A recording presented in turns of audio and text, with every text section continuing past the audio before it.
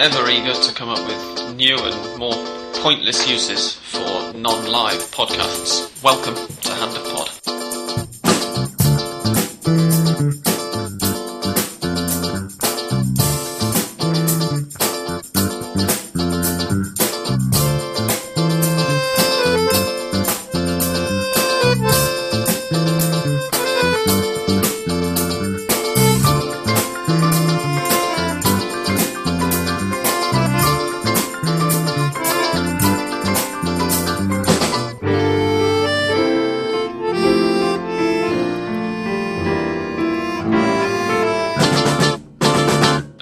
This evening watching, as we record, the second half of Newell's versus Gimnasia y Esgrima da Plata. At half-time, Newell's are 1-0 up, and we're going to be giving you our live comments on this match during the course of this podcast. The reason, of course, that this is pointless is that by the time you hear this, if you're really that interested in the match, you'll probably already be aware of what the final score is. We are not, at the moment, from our position in the past, so bear with us. It'd be impressive if we were. It would that would be a real plus to our coverage. It would indeed. Guess the results. Mystic Sam, unfortunately, is not quite that good. He's not that although he's getting this one right so far. So there we go, and we'll hear what he has to say about the coming weekend's matches later, of course. I am Sam Kelly, and you've already heard the voice of Dan Edwards. Hello and welcome. Or English Dan, as he's known to his friends. There is nobody else with us this week. We're on our own, and it's in many ways a sad occasion. It's an historic occasion on Hand of Pod, because this is the last ever podcast that will be recorded at El Palacio de Caballito, the birthplace of the pod. So we have Fernet here. It's unfortunately in plastic glasses, so you won't hear this, but let's just chink. Clink. That's to the memory of the pod. And the memory of Zombie, of course. Indeed, yeah. We actually being famous of we did say goodbye to this venue at the end of the podcast in, a couple of weeks ago, but Danny's actually moving out on Saturday, aren't he? Yes, so sir. This is quite definitely the last ever episode that will be recorded here, unless we get Gerardo back on as a guest for some reason. It's also historic in Argentine football, because yesterday, as we record, which is we're recording on Tuesday, so yesterday, Monday night, San Lorenzo lost in a fantastic match, 3-2 away to Quilmes, and that completed a weekend in which, for the first time in over a century of coexisting, how many matches do you reckon they've played altogether on aggregate, sort of on average per year? Probably 35 weeks on average over the last 100 seasons, in which they've all played on the same weekend. Just counting relegations and stuff. Yeah, so I mean, multiply. Nobody. You can include in relegation. Exactly, because even when River and San Lorenzo and Racing were in the B, it didn't happen. And then multiply that by 100. So I mean, a conservative estimate, let's say 3,500 rounds of football. Yeah. This is the first time ever that all of the Big Five have lost in the same round of matches. So you could say that. So it's a 5 in 15,000 chance. What just happened this week? I'm going to trust your mental mathematics on that now. It certainly doesn't happen very often. As you'll have gathered from the fact that we've just said, it's just happened for the first time ever in over 100 years. But I think we can all say, since we've been doing the podcast, we've had one Big Five winner of the league in 3 years, so 6 tournaments. Let's see. We started during the 2010 Torneo Apertura, didn't we? Yeah, Boca's. That was Boca Boca. was the only one in. And then that was 2011 Apertura. Oh, you're quite right. Yeah, it was, wasn't it? But since then, none of them have won it, and we've seen one go down to the National B, obviously. 2, in fact. 2 go down to the National B. Yeah. And I think it all just goes to show what we've said many a time, that the Big Five these days is purely a status and prestige thing. It's got no reflection on the quality of their games, the strength of the teams. It's a very a decadent concept, I'd say. Yes, 5 teams. They have their moments. Obviously, they're all living off past glories to some extent, and some are more past than others. Boca's aren't so past. Racing's are definitely very past. Independientes as well, I suppose you could say as well. Yeah, but yes, I think this is another sign that the Big Five aren't really that big anymore. No, absolutely. And I mean, in many ways, well, you should probably say it's. Would you say it's probably cinco grandes? So probably the 5 greats more than the 5 big teams. Oh, no, I tend to It's an interesting, trying to get the meaning of it, translating over to English, of course. That's true. Yeah, I tend to use. Yeah, me use too. Big Five. I just thought of it at this point, at this second. But yeah, I mean, in some ways, it's a sort of a mark of how historically dominant at least two of those clubs, and certainly arguably all five of them, have been. And it's kind of surprising that even though they've obviously dominated Argentine football for a very long time, this hasn't happened before. And in some ways, it is almost surprising that it's not happened at any point, particularly in the last decade. Yeah, I was surprised. I think that's... Where really they have. They've all slumped at times, all at the same time. And of course, one of them in the B. So, first of all, Independiente. Dan, I'm sure you're dying to talk about another defeat for them. It was 2-1, wasn't it? Away to Atletico Tucumán. Yeah. Was it 1 or 2-0? 2-1. Yeah. Well, I'm definitely more... I'm happier to talk about that game than what happened in Avellaneda this weekend. Well, we're going to be talking about both Avellaneda clubs at the beginning. So, first of all, did you see Atletico Tucumán against Independiente? I did not know, but I know that Atletico Tucumán beat them at home 2-1, which was the end of Miguel Brindisi. It was. The guy who was drafted in to save him from the Nacional B, and according to all sorts of conspiracy theories, he was definitely going to do it. But he didn't, and now he's lasted, 4 games without a win in the Nacional B, and he's off. Goals from Edgardo Galíndez very early on for Atletico Tucumán, and for Martín Morel with what proved to be the winner right before half time. Matias Pisano, the substitute, got Independiente's consolation in stoppage time. But really, I mean, they were poor. I didn't catch the whole game, but I caught decent chunks of it, and at no point did Independiente look like getting back into it.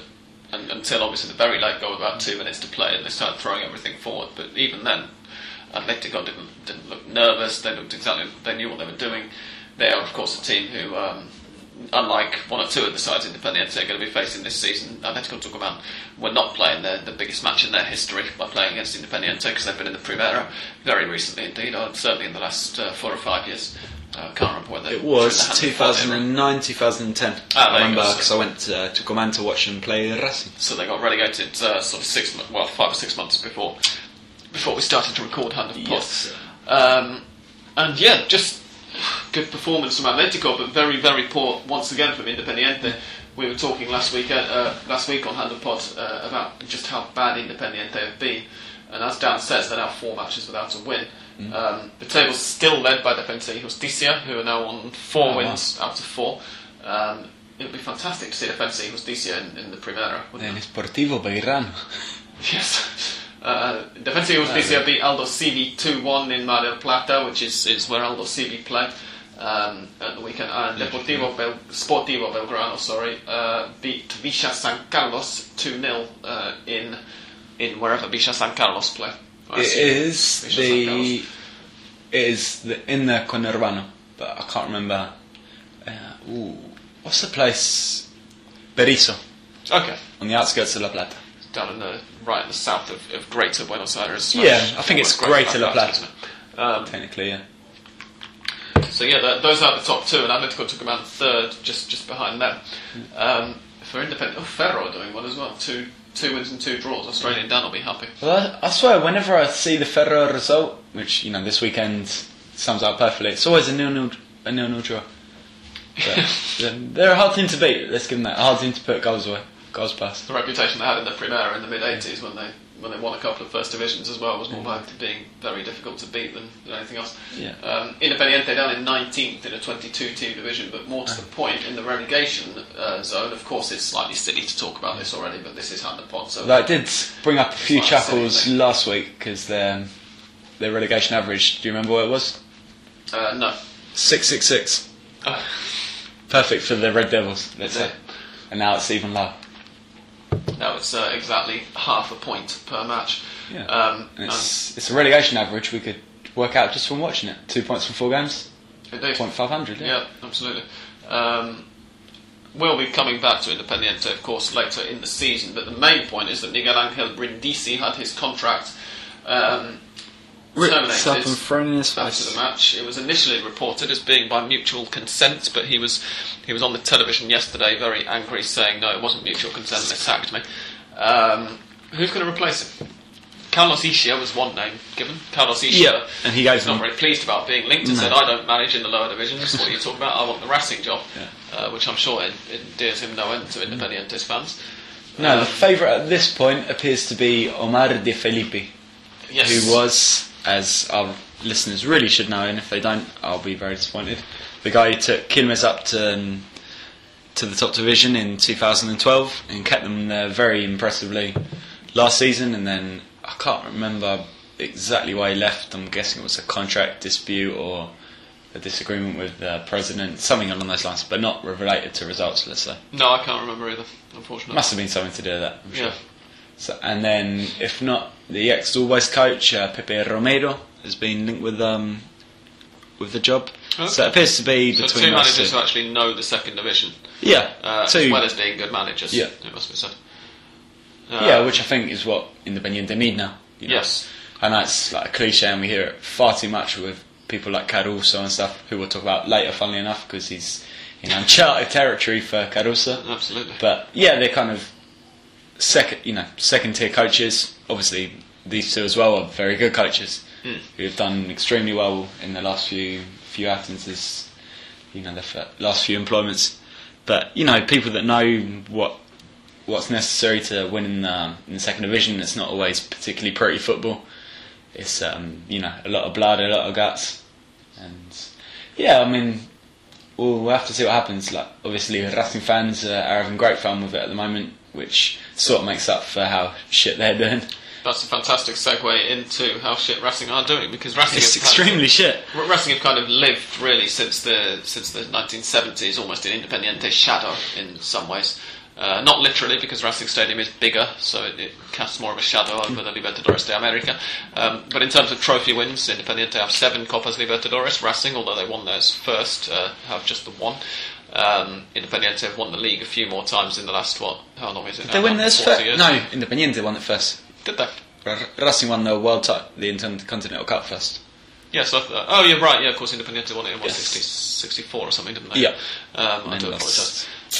Quite. But anyway, my point is that Independiente have won much more than Racing in the last, certainly, sort of, half century, for as much as that means anything. But not to be outdone, this weekend, Racing have also sacked their manager. Was this sacked or was this by mutual? This was sacked as well, yeah. Luis Subaldia, tell us about it, Dan. I know that you watched this game, so... I did, yeah. It was the final nail in the coffin for Zubeldía, who had started fairly brightly with a 1-0 draw against Colón away, where Racing had took the lead and then got picked back, but it was a fairly alright point. Yeah. Yeah. And yeah, that first minute was great, and then It's all downhill from there. 359 which have followed have been fairly disappointing. There's been 4 defeats on the trot, 3 in the league and 1 at home to Lanús in the Copa Sudamericana, the return of which we'll be playing just as this podcast goes online, I suppose. Try not to pressure me too much, but Well, we we've got can 24 hours, you should be able to. And yeah, the final nail in the coffin was a 2-0 defeat at home to Arsenal. And I think we've talked about before, like, I'm not going to suggest that Racing players in any way, shape or form made the bed for Subeldía, as we say. Set him up for a sacking. But in the first goal, it really did look that way. Did you catch it? The first goal was the one with the truly bizarre offside, wasn't it? It was. Yeah, I can't remember who gave the pass, Peculiar. but he basically. It was Rolle, Ekis, wasn't it? yeah. Rolle made a pass to Martin Rolle made the pass to the Arsenal forward, who realised running onto the ball, but before he touched it, realised that he was in an offside position, so stopped running, held his hands up to make clear he wasn't taking part, and Racing allowed Rolle defence- to run through onto yeah. his own pass. Yeah. With Racing's defenders just. No, it wasn't. Wait, Rolly was the one who put it in, right? Yeah. He didn't. He passed it on, and Rolly scored. So this mystery man passed it to Rolly, who converted. The point was, our mystery man Sorry, you're right. Yeah. made the pass. Arsenal's forward was offside. Racing's players stopped because they're expecting the flag, but the forward, as Sam said, held his hands up, got out of the way. As Racing carried on sleeping, mystery man carried on and picked up his own pass. Then suddenly the Racing players jumped into action, but it was too late. It was already 2-1 with Sacha. Ball out to the right. Rolly had pretty much an open goal and tucked it away. Absolutely amateur, you know. I remember being told when Yeah. I think I started playing schoolboy football at 8 years old, I think one of the first things to tell you is play to the whistle. Go on, play to the whistle. Don't stop, play to the whistle. And that was when, you know, when you don't even have offsides.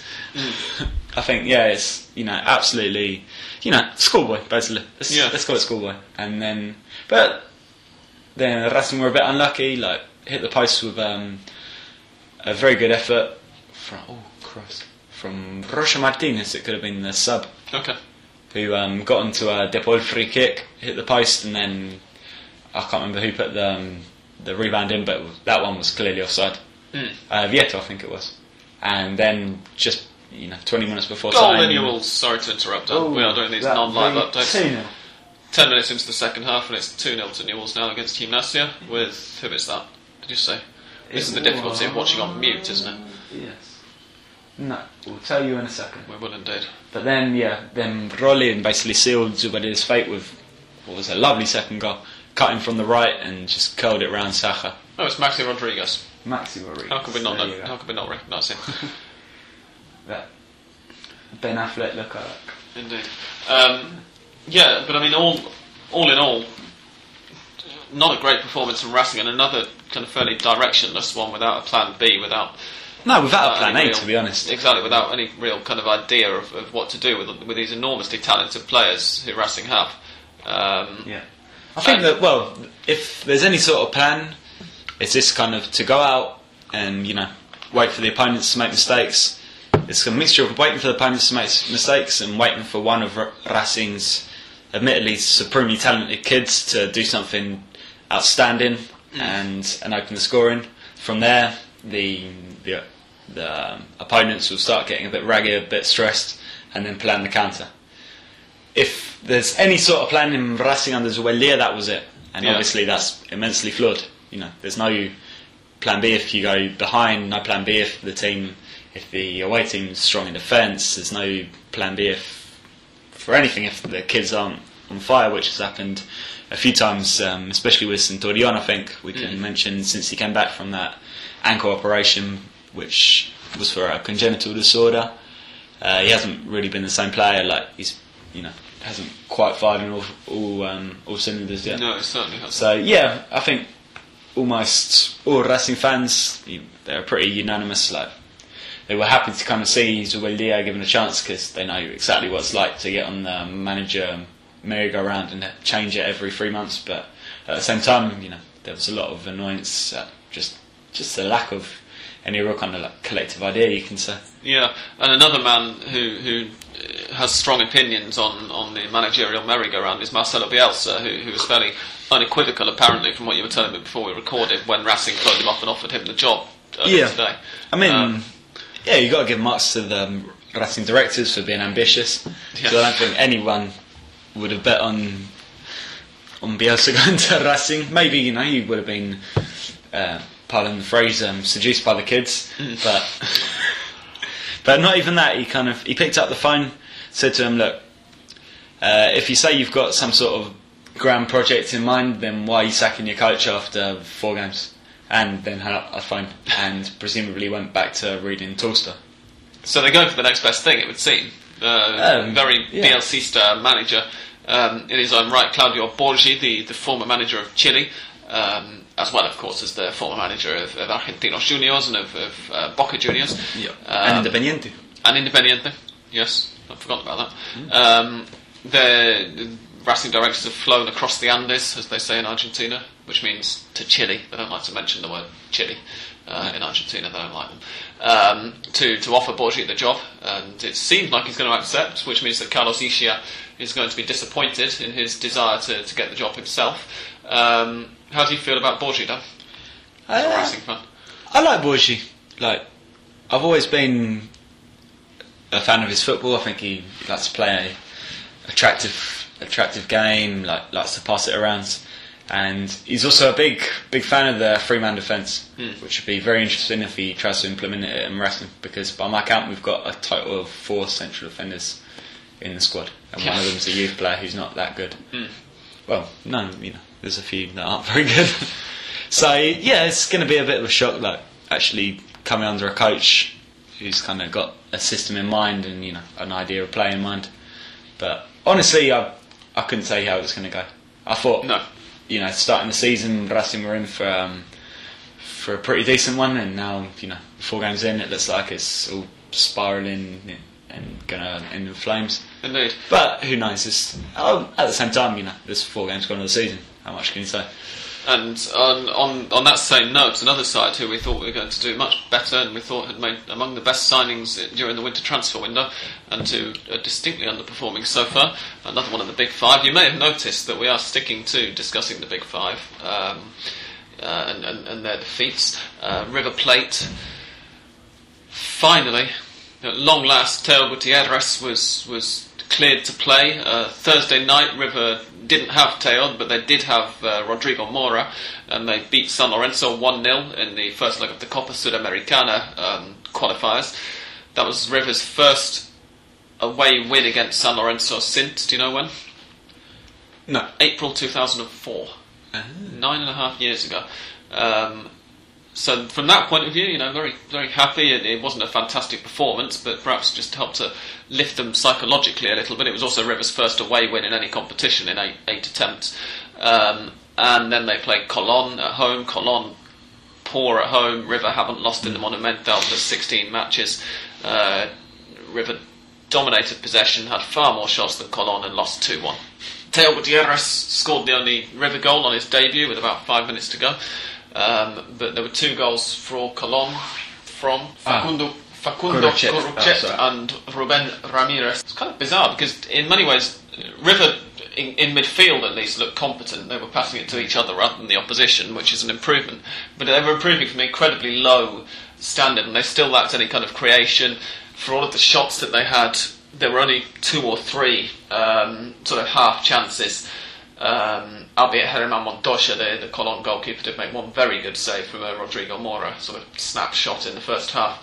But the thing was, River were playing noticeably further up the pitch than they had previously, but couldn't make it through Colón's very well organised backline. It was obvious that Colón were fully prepared for this, and I mean, in that respect, Teo, I suppose, had the effect that I said he would have last week in terms of leading River forward and giving them more presence in that area. But they still clearly need to do a lot of work on their ideas in the final third and on how they're going to take advantage of that, because it was really poor stuff from them behind midfield particularly. They were not fantastic in defence, it must be said.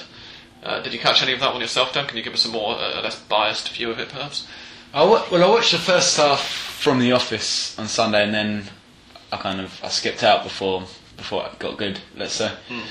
But no, I think what I saw from River, it's another team just the same as Racing, and you could probably say the same as Independiente. They seem to, they go out on the pitch and everyone tries to play, but there's no kind of idea, that everyone's going forward. Yeah, there's no connection, especially in the defence. Leonardo Poncia being chucked into right back, and for the lack of replacement for Mercado, who's injured or suspended. He's injured at the moment. Injured. In fact, he was on the bench. He's not match fit yet. Okay. He's been injured for a couple of weeks. Right. He was only on the bench last week. Yeah. So you take one of the guys who really kind of bosses the midfield for River, like a real kind of general. If there's one in the team, stick him out of the action at right back, and yeah, you can see the difference. It was another pretty. I wouldn't say River have been playing badly, but I thought equally in the win against San Lorenzo and the loss against Colón, it's just very mediocre, very kind of speculative way of playing every time. Very one-paced as well. Very one-paced. And as I say, I think with time, give him a few matches, and Teo's going to start to make his presence felt. I mean, as you know, Dan being a Racing fan, he can make that difference to a side. Adds a lot more venom up front, but it's underlined by the fact that we had a fantastic goal on Friday night from David Trezeguet for Newell's Old Boys, who beat they beat Atletico Rafaela 2-0 in Rafaela, with Trezeguet scoring at about the 87th minute. Absolutely brilliant volley from the edge of the box straight up into the top corner of the goal across the goalkeeper. The truth and I is, think the weekend just gone, One of the stats that I saw was there were 12. It might be the weekend gone, or it might be in the championship so far.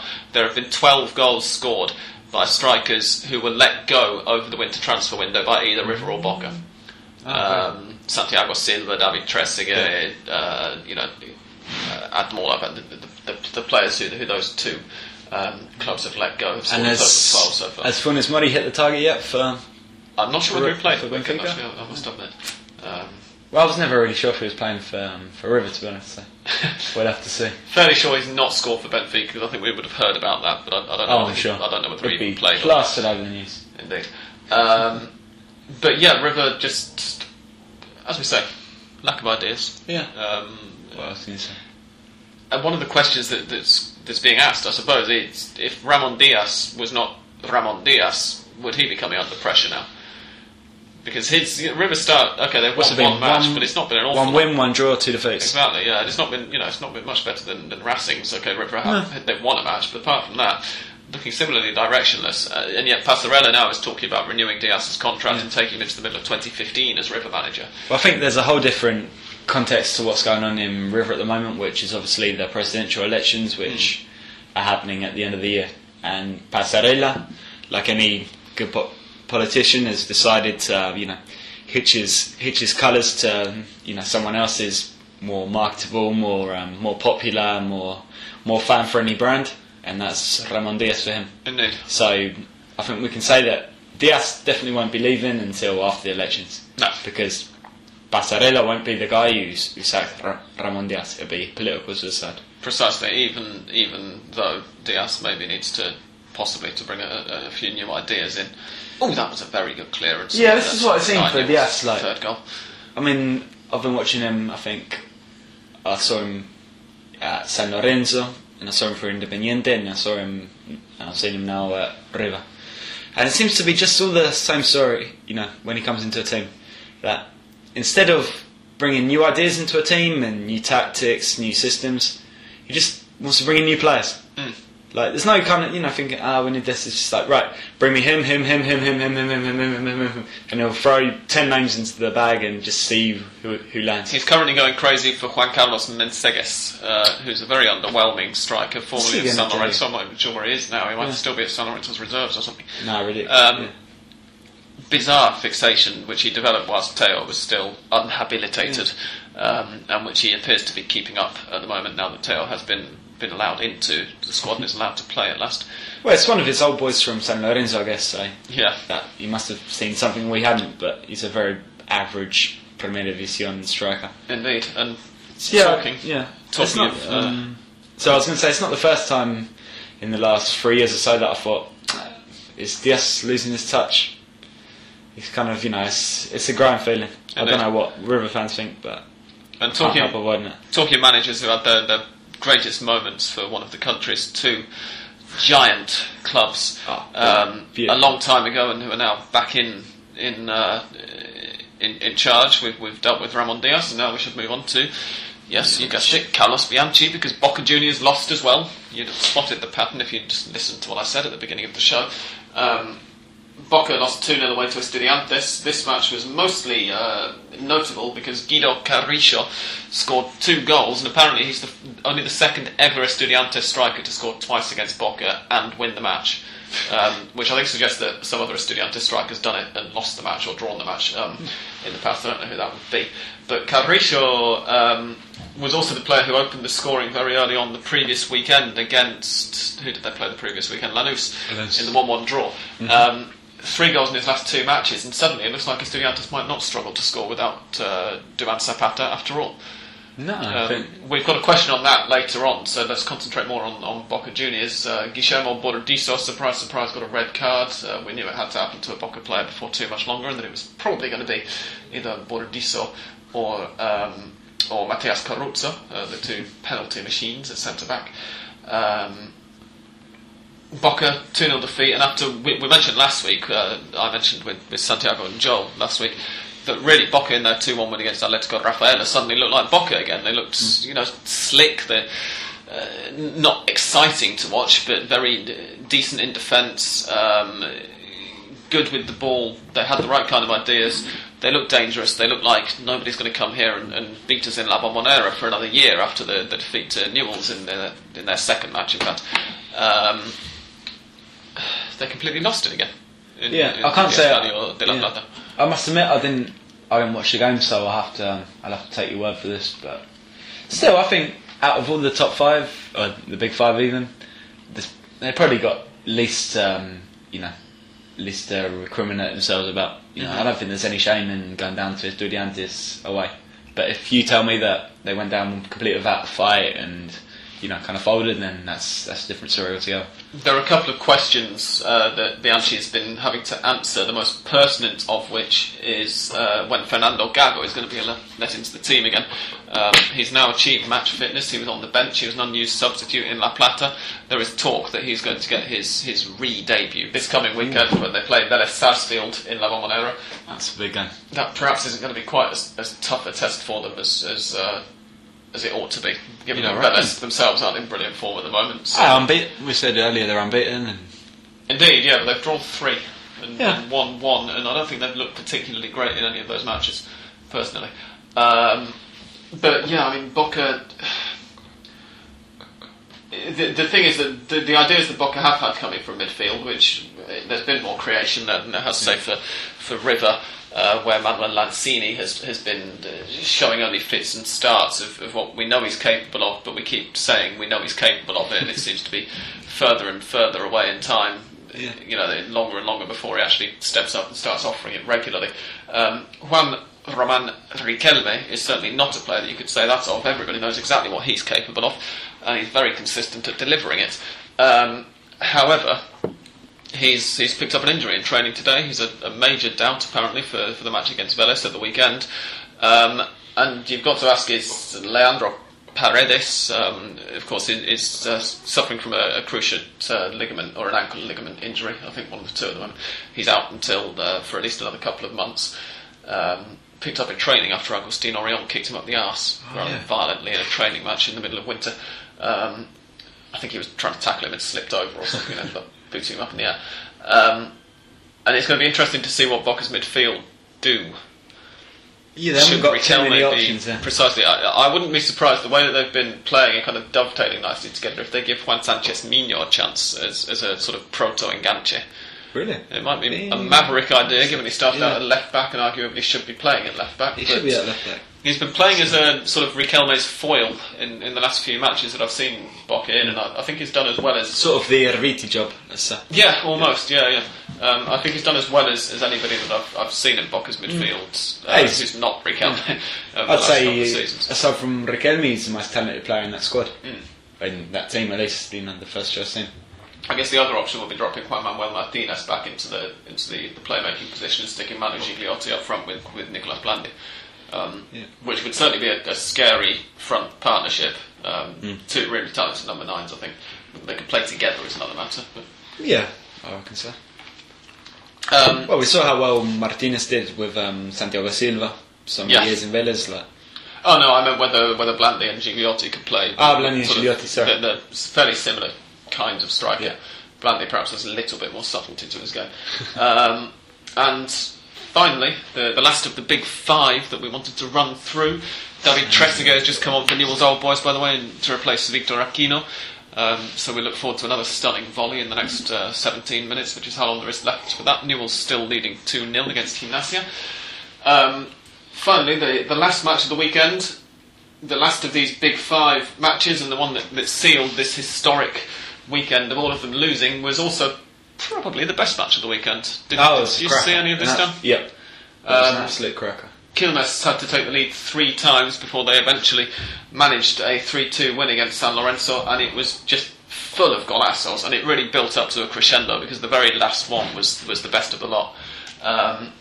We had an opener from Fernando Telechea, which I don't think, if I remember correctly, was a particularly remarkable one. No, it was a free kick that came in, headed on by the San Lorenzo defender, and Delicia slid in at the far post and knocked it. Still nicely taken, like good reactions. Yeah, Gonzalo Veron then equalised for San Lorenzo with a really nice run beyond the last defender and a beautiful curled finish from a narrow angle. Luciano Abecasis, the former River right back, you were mentioning earlier that River don't have cover at full back, and he was let go, moved to Quilmes, and scored, I think, the first goal of his professional career. I don't think he scored in the Primera for River.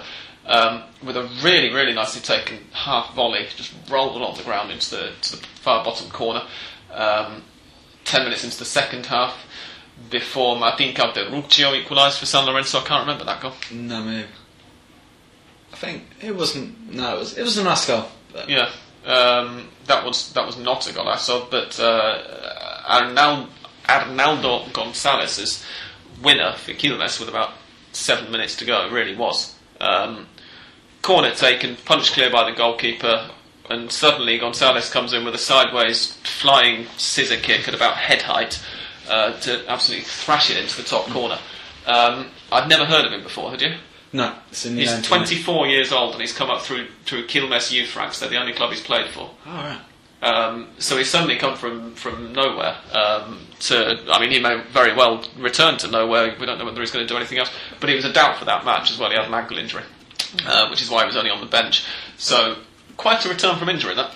Yeah, can't really ask for much more, can you? No, and it seals. It was an impressive performance all round, really, from Quilmes. So apart from the goals, San Lorenzo didn't create very much, but San Lorenzo again they started really well. They were very impressive in the first round of the season. They beat the second round, Olimpo 2-1 at home, and it was a little unfortunate for San Lorenzo that they only won 2-1.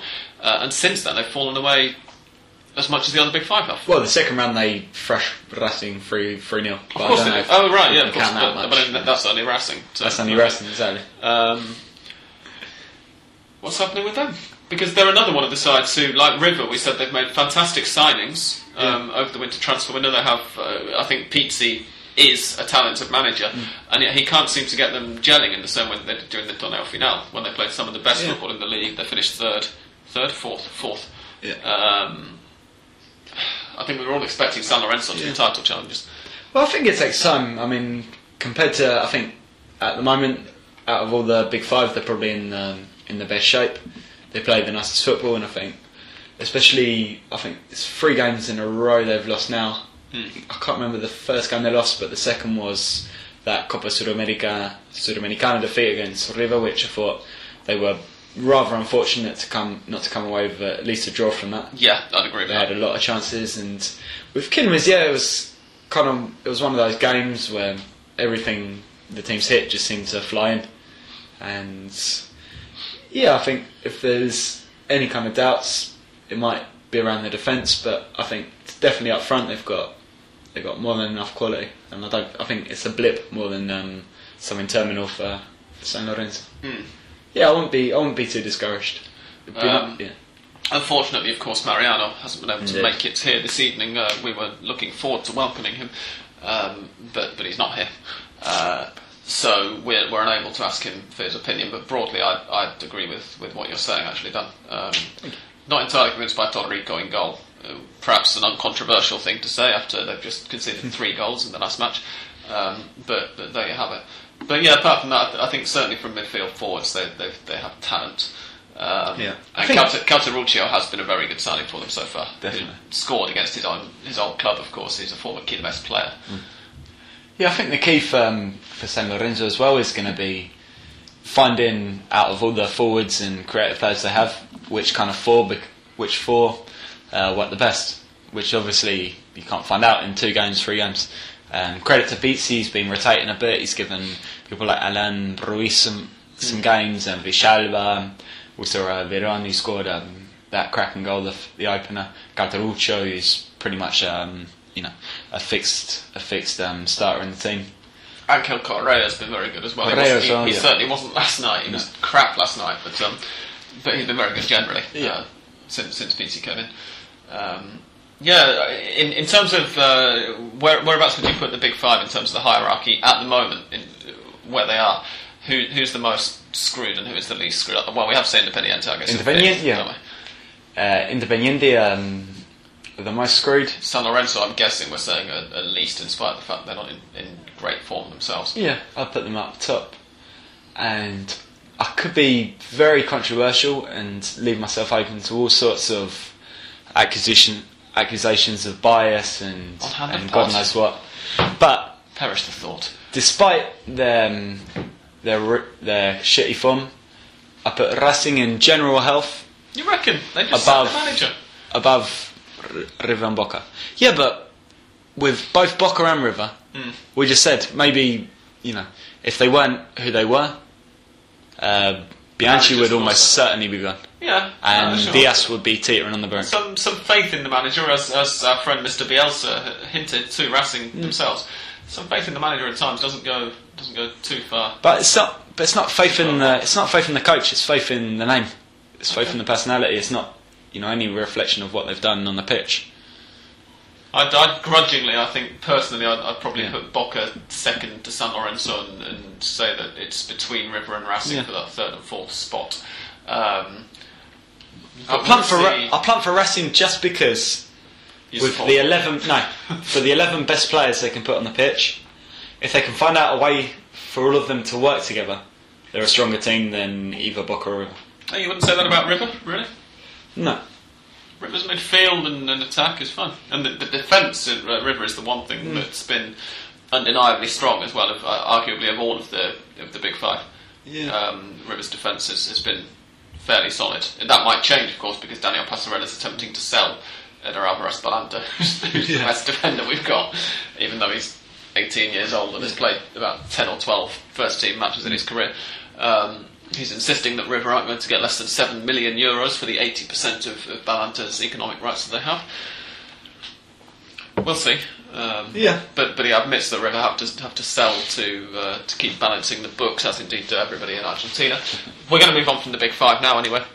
That was our review of their historic weekend of 5 defeats for the lot of them, and on to others. Because Dan, you mentioned earlier that Ricardo Caruso Lombardi is in completely uncharted territory. I think he's not just getting a nosebleed; he's on the verge of fainting from lack of blood pressure, having lost so much of it. Vertigo, I think. Yes, indeed. At the beginning of the match, which we are currently not live commentating on during this, which has now got 8 minutes to go, Newell's are still leading Gimnasia 2-0. At the beginning of this match, Argentinos Juniors were top of the league.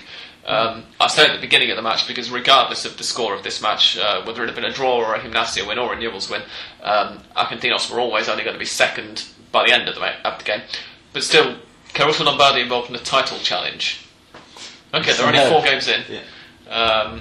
But since the opening day defeat to Godoy Cruz, where they were how bad they were, yeah. I mean, they were played off the pitch. It was, and we said Godoy Cruz have got a good team.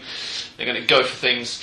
Martin Palermo, obviously, we've all said since he even got his first managerial job that he's going to prove a talented manager. And they've fallen away enormously since. But Argentinos have responded by not conceding a goal in the last 3 matches.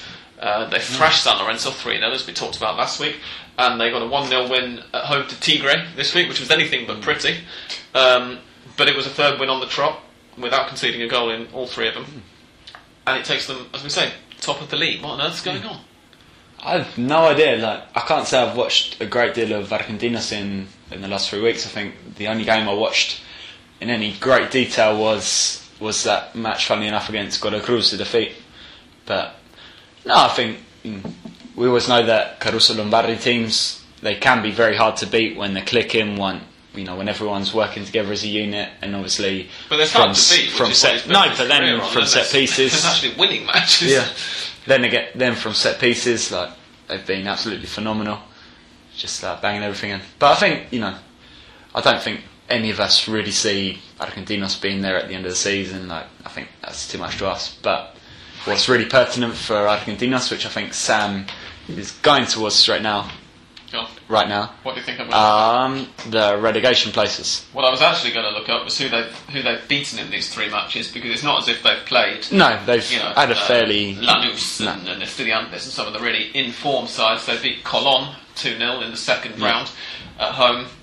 Colón notoriously poor away form, as I hinted at Yes. when we were talking about the fact they've just beaten River at home. Then Argentinos got a win away to San Lorenzo. That was a very big result. Sure, but we've just discussed that San Lorenzo have their own problems. That was before. That was them coming off two games in a row. Like, it was a shock at the time, and yet in hindsight, it seems to be less surprising.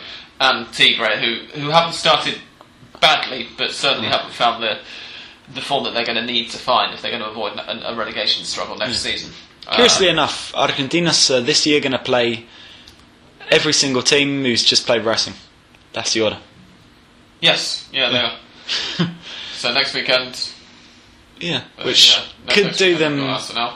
Which could work against them, because every team's going to come in full of confidence with a win behind their belt, win under their belts. So we'll have to see how that goes for them. We will indeed. They've got Clásico in 2 weeks' time. Against All Boys, which is a Clásico. It is. It definitely we say is. so. But as I was saying, as I hinted towards just now, I think the big thing for Argentinos over these first 6 months is just going to be getting points to get away from the drop zone, because they start in a very complicated position. Relegation zone at the moment is Olimpo, of course, at bottom. They've got the same relegation average as Independiente. They have down in the B, 2 points from 4 matches.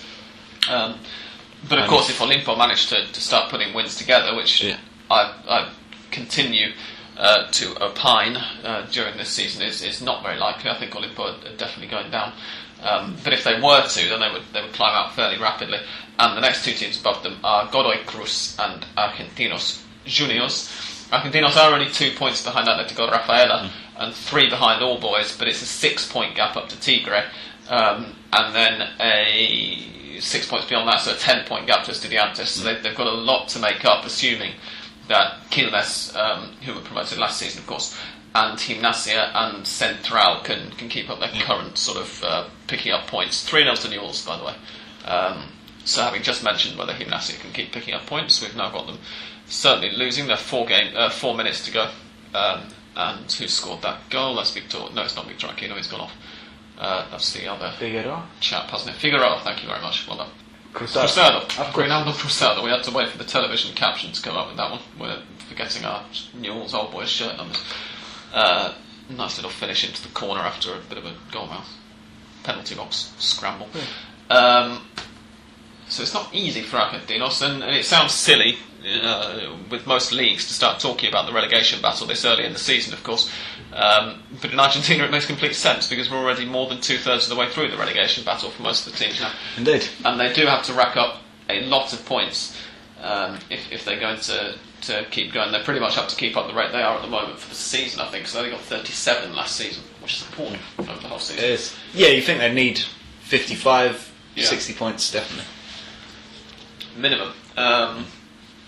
60-ish, I would say, over the course of the season, because they only got 49 in 11-12. Right. So Argentinos and Godoy Cruz are going to find it difficult, but Rafaela, being in poor form, could help them. Are Rafaela in poor form? Well, Atletico Rafaela beat Lanús. No, they didn't. That was the second round. In the fourth round, they lost 2-0 at home to Newell's, as we mentioned earlier, with Trezeguet's golazo on Friday night. They have so far, Rafaela have won one match, have they? Yeah. Yes, they won 1 match, but they've drawn 1 and lost 2. So that could play into Godoy Cruz and Argentinos' hands. So I think it's probably a little too early to go into too much detail about relegation. But absolutely. Yeah, just to say, Argentina's positive start is going to be good. They're not going to be thinking too seriously about the title. It's all about escaping relegation this season. And giving Caruso some chance to get on the chat shows and like he needs an excuse to do that. Indeed, he never does he? No. Other notable matches, we've mentioned all the ones in which the 5 have lost already. We've already mentioned the Rafael again. We should say that before tonight, Gimnasia had been impressing both of us. We mentioned I've been around it down since the start of this match almost, and we've been talking about how impressive Gimnasia have looked. They've been going for it. They've just been, look at that, possession 73% to Newell's, which, given the start that Gimnasia have had to the season, really shows you that Newell's are going to mean business again in this torneo final. No doubt. Gimnasia have impressed us. I think Gimnasia are going to be fine to stay up. Yeah. Central at the same time, having looked very impressive in winning their first match, then lost 2 in a row, both away from home in the second and third rounds, and the weekend just gone. They were rather fortunate to beat Godoy Cruz 1-0 with a late Sebastian Abreu penalty. Was it Panenka? It was not, and we were, funnily enough, we were talking about it last weekend. We were mentioning the fact that Abreu always Panenkas his penalties, and he didn't do this one. The goalkeeper expected him to. The goalkeeper stood in the middle, stood up for it, and Abreu smashed it into the top corner. So he'll do it in a World Cup quarter-final penalty shootout, but not in a game against Godoy Cruz in the Argentine Primera. Apparently he knows when to pick him, doesn't he? Because he got it right. I mean, if he had done it, then the goalkeeper would have saved it. Very true. And I was mocking him last week for always doing it when it was stupid. Don't mock Abreu. I can't mock Abreu. He's a living legend. We were mocking South Americans who always refer to it as an Abreu rather than a Panenka, as much as anything. Correct. But they were rather fortunate. It was debatably awarded, and they really hadn't been all that great. Central, one of the sides who everybody on Hand of Pod was expecting to be relatively comfortable in the relegation scrap. I think we were thinking they were going to pick up more points than they've managed from these first 4 matches. Although still 50% of points isn't that bad. And they've won both of their home games. Okay, they were lucky to win the last one, but they won it. That's it. If they're strong at home, then they're going to have no trouble to. Indeed. One black spot on that match for them was that Carlos Luna had to be substituted off. That was why Abreu was on the pitch. He replaced Luna with how long to go? Let me see. With 20 minutes to play. Luna's got a hamstring tear. He's going to be out for several matches, which could really affect them because much as we all love Abreu, he's perhaps not quite as sprightly as Luna. I don't know whether he's got 90 minutes in his legs every single week. Skinny though. Yes. Indeed. So it remains to be seen for Central, but certainly away from home, they've not convinced me at all. And Olimpo, of course, are the other of the promoted sides who still can't get a win. Drew 1-1 with All Boys. All Boys also haven't managed to win a match yet. They've won one in the Copa Argentina, but in the league they haven't won one yet. They've been disappointing. The new signings, full time by the way, in Rosario, Newell's have won 3-0, so there you go, they're top of the league now on 10 points. Bet you already knew that. 1 point ahead of Argentinos and Gimnasia, both up 9 after 4 matches. The new signings for All Boys have looked absolutely fine, but the others haven't. Colasso's looked good. Who was the striker that they signed? Help me out, Eda. Come on, you can do this. You can name him before I get him up on the screen. I can't save you this time, Sam. Javier Campora, that's what I was expecting you to help me, you see, from Racing, yes. Has looked decent for them as well. But they've not managed to gel enough. They were slightly unfortunate not to beat Rafael on opening weekend. Rafael got a stoppage time. We should say the goal as well was a horrific mistake from Cambiaso. Oh yes, it was awful, wasn't it? Yes, I forgot about it. The All Boys goalkeeper came up for the cross and just dropped it onto Agustin Vuletic. I don't know if he dropped it or it's kind of the momentum of who was it for Olimpo? Vuletic. It was kind of Vuletic's momentum that knocked it out of Cambiaso's hands when he didn't have full control over it, which of course by the letter of the law is absolutely fine and very nicely done by the ref because 9 times out of 10 that's wrongly called a free kick. There was some debate about whether Vuletic has also hit it with his arm on the way down. No, I don't think so. I think it would have been ball to hand more than anything when it had, because given that Cambiaso dropped it straight down. But it's the second clanger that Cambiaso's dropped in the last couple of weeks. Yes, it is. He's been throwing them in so far, which is worrying for Julio Cesar Falcioni. Another thing that's worrying is that defender Jonathan Ferrari, who scored All Boys' goal to put them 1-0 up after 13 minutes away to Olimpo. Have you heard what he's managed to throw in the last 24 hours? He threw himself into McDonald's. He did. Well, he threw his car into a McDonald's. It apparently bounced off a couple of others and then went into a McDonald's in the middle of Palermo. On the corner of Godoy Cruz, which is a street in Buenos Aires, as well as a football team in the Primera. And Avenida Santa Fe.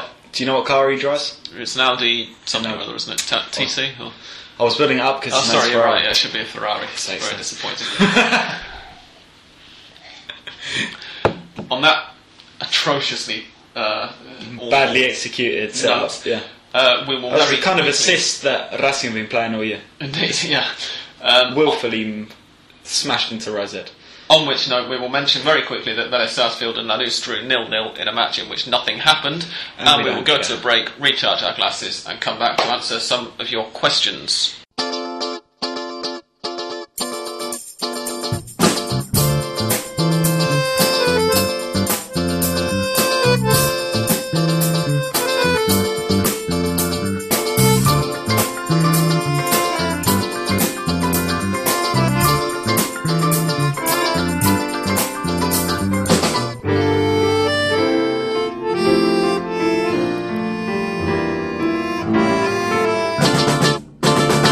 Okay, before we get on to your questions, we're going to talk very briefly about the Argentine national football team, the adult men's national football team, because the under-17s are playing in some championship somewhere or other at the moment. I thought it was under 15s. No? Is it? Bloody hell. I know the under 15s were playing, maybe the under 17s as well. I haven't a clue. Anyway, we're not paying attention to them.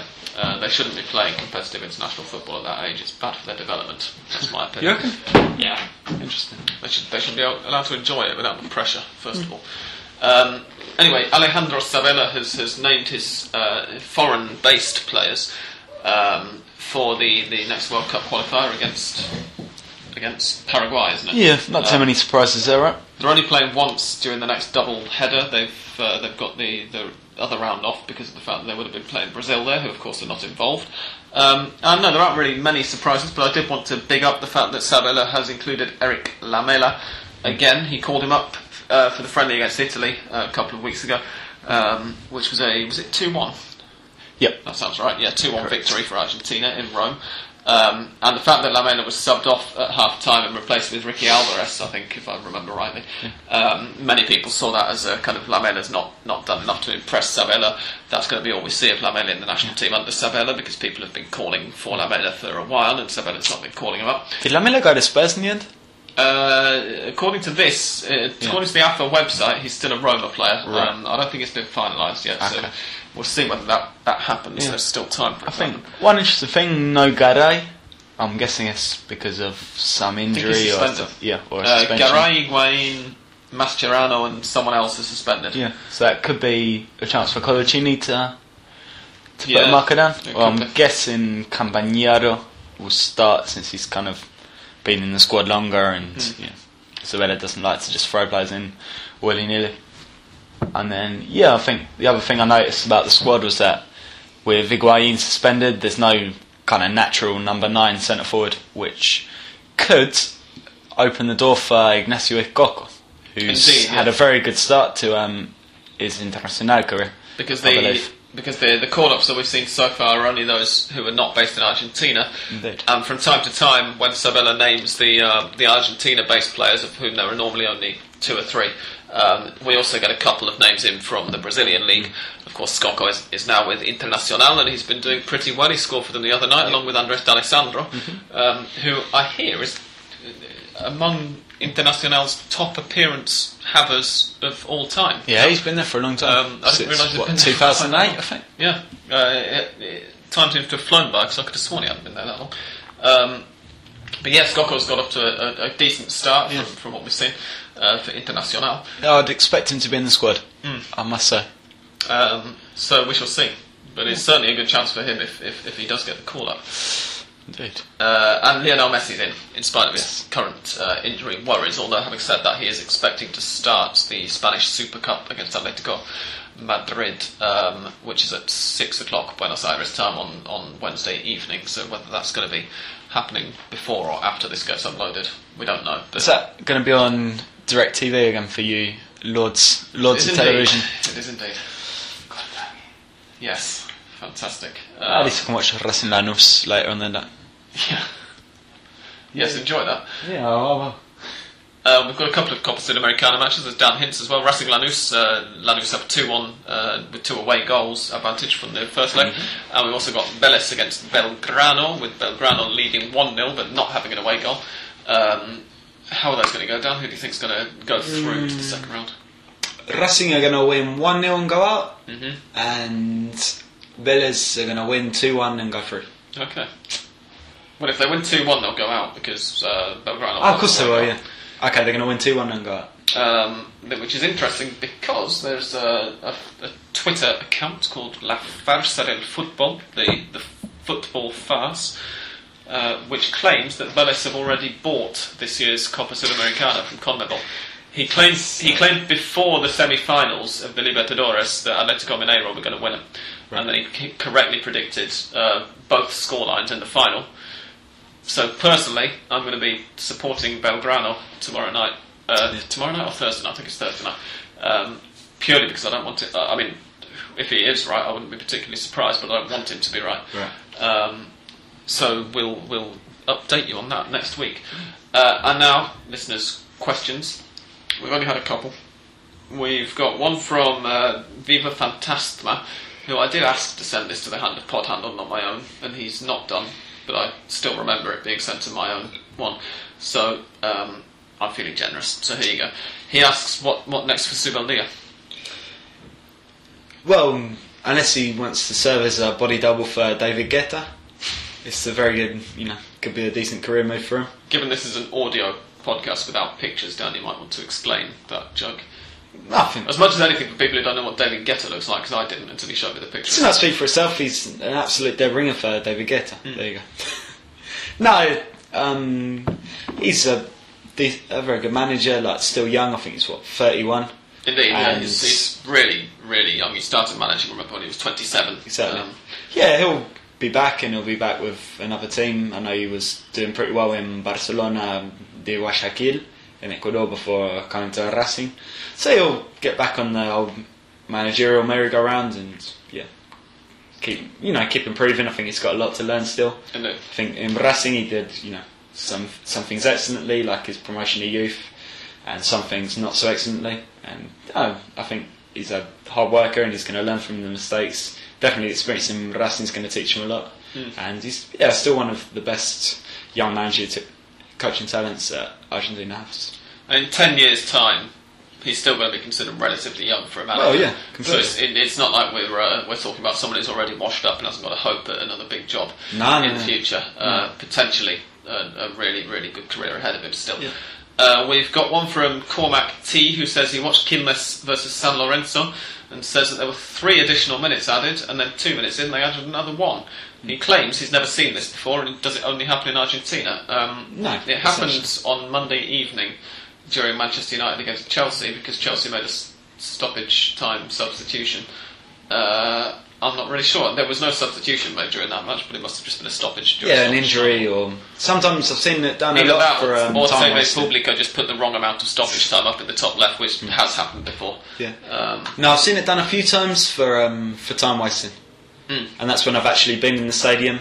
One of the goalkeepers, the winning one, let's say, holds onto the ball too long in a goal kick. Referee comes up, shows him the yellow card. Obviously, that disrupts the game. He has to go back and take it. So signals, and then they hold the ball up for 1 minute more. Indeed. So no, completely normal and completely right. And I wouldn't say it's exclusive to Argentina. No. It's perhaps done more shamelessly in Argentina. They don't bother to explain it. They just pop it up on the screen, and you have to put up with it.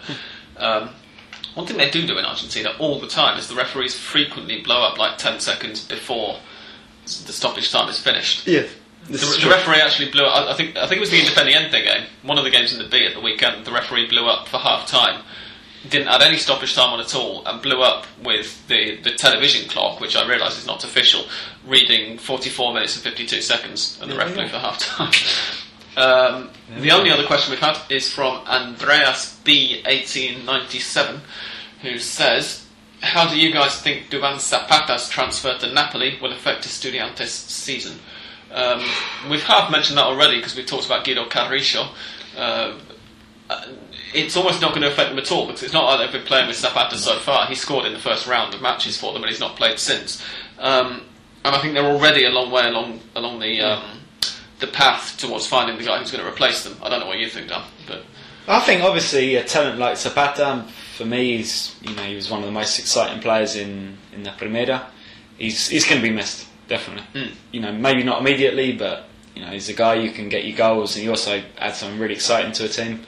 And obviously, for that reason, he's going to be missed. But as we said, Estudiantes are looking very strong, organised. Obviously, they've had the boost of having Juan Sebastian Veron back this year, which is massive for them.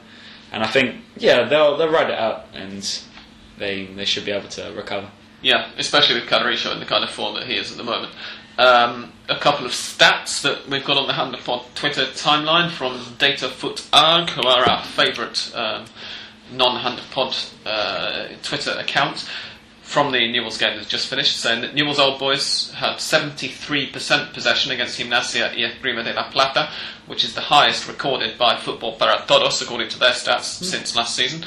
Football Para Todos calculate their possession stats in a slightly different way to a lot of other statistic websites, but that's one thing.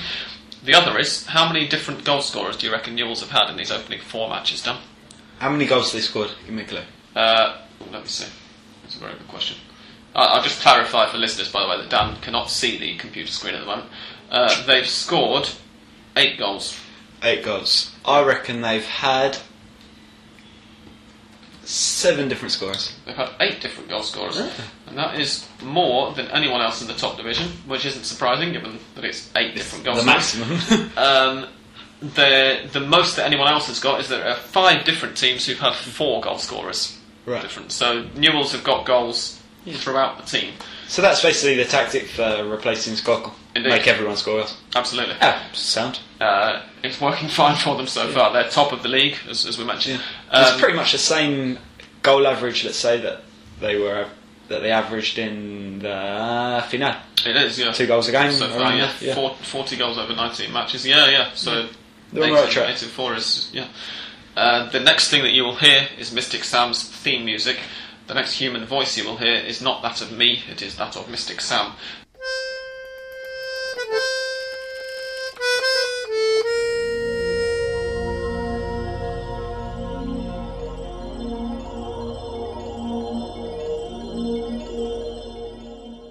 Some interesting matches this weekend. I'm going for Newell's Old Boys to beat Estudiantes on Friday evening. They've just played on Tuesday, and they've got to play the very next match. It's the first match of the next round, which is a bit harsh. Tigre to get a home win against Quilmes. Sticking the neck out of it, but there we go. All Boys against Racing. Do you want to make a prediction on that one, then? I couldn't even begin to predict. Both have been poor so far. Both are waiting for their first wins, and I'm going to go for All Boys. Sorry, to break their duck. Thank you. Gimnasia versus Godoy Cruz, I think, is going to be a draw, given what we've just seen from Gimnasia and Newell's. Colón versus Rosario Central, home win. Santa Fe, sort of not Clásico, but a clash of 2 Santa Fe sides, anyway, provincial sides. Boca Juniors against Vélez Sarsfield, I think is going to finish all square. San Lorenzo against River Plate, which is the second in this sort of series of 3 matches. River have already got a 1-0 win away in the Copa Sudamericana. The second leg of that is back at the Monumental in about a week's time. I think it's next Wednesday. But before then, they have to play on Sunday. And I think that one's going to be a draw. Arsenal against Argentinos. I think both defences have been stronger than anything for those 2 sides, so that's going to be a draw as well. Belgrano against Rafaela, draw. I'm going for plenty of draws this week. And finally, Lanús versus Olimpo de Bahía Blanca. I'm going to say a home win for that one, Lanús, to get their second league win of the season. Any that you particularly agree or disagree with on that, Dan? Well, I think you've definitely sat on the fence there with River against San Lorenzo. Yeah, what would you go again? With? Yeah, I'd tend towards a San Lorenzo win at home. Okay. I think they've got enough. But again, it's one of those games where any of the 3 results wouldn't surprise. But I think you've definitely hedged your bets with a draw there. As a lot of this week's podcast was dedicated towards pointing out, they've both been pretty crap so far. So we'll see what happens.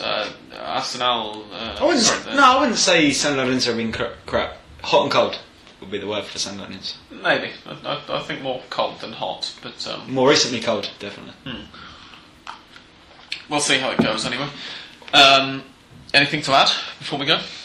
No, I'd just like to say on behalf of my house, if the Wolves could speak, indeed, these would be protesting about having to put up with so much drunken talk and above everything in English. So they're Argentine Wolves, and they don't understand anything. But this place has been a very gracious host, and I'll always be proud to have hosted the very first Standard Pod. Indeed. And it's been a pleasure recording here on the many, many occasions that we have. We've lasted nearly 3 years in this house. Yeah, and hopefully we'll have a lot of new ones in the new house whenever Indeed. I can find time to record. Here's hoping. Oh, we just have one more question. Luis Bessone, getting in, literally seconds before the end of recording, asks, when is Milton Casco going to get the opportunity to play left back for the national team? How old is Casco? Let's look him up. Milton Helmet, as the boys Milton Helmet, yeah. NFL Para Todos call him, because that's what Casco means in Spanish. He is 1988, so he's 25. 25. Yeah. Yeah. It might be a while. Well, it can't be that much longer, right? Yeah. It's going to be tough for him to get into contention now before the World Cup. But maybe looking forward, if he can kind of get his way, I think, Possibly especially the next Copa America. I think especially playing in defence, like Argentine coaches always tended towards defenders from Europe. So Yes. it's going to be the move to Europe and then But the what could give Argentine him the press. advantage is the fact there really aren't very many options at fullback. Of course, yeah. But unfortunately, I'm sure Luis Bessone doesn't want to hear it, but he's probably got to get away from Newell's if he wants to really advance his international chances. Not taking anything away from Newell's, because they're, as they proved tonight, they're by far the best team still in Argentina for me. But he's not going to get the media clamouring for him. Exactly, especially not in Rosario. Yeah, I'd say if he was playing for Boca or River, the press would be banging down Sabella's door to get him in. Yeah, national team. I wouldn't necessarily disagree with that at all. On that note, it's goodbye from the venue. Goodbye from Zombie, who's not appeared. I don't know whether he's even home tonight, actually. For the final time on Hand the Pod. And for certainly not the final time on Hand the Pod, it's goodbye from English Dan. Goodbye, and I will catch you the next time. And goodbye from me. Goodbye.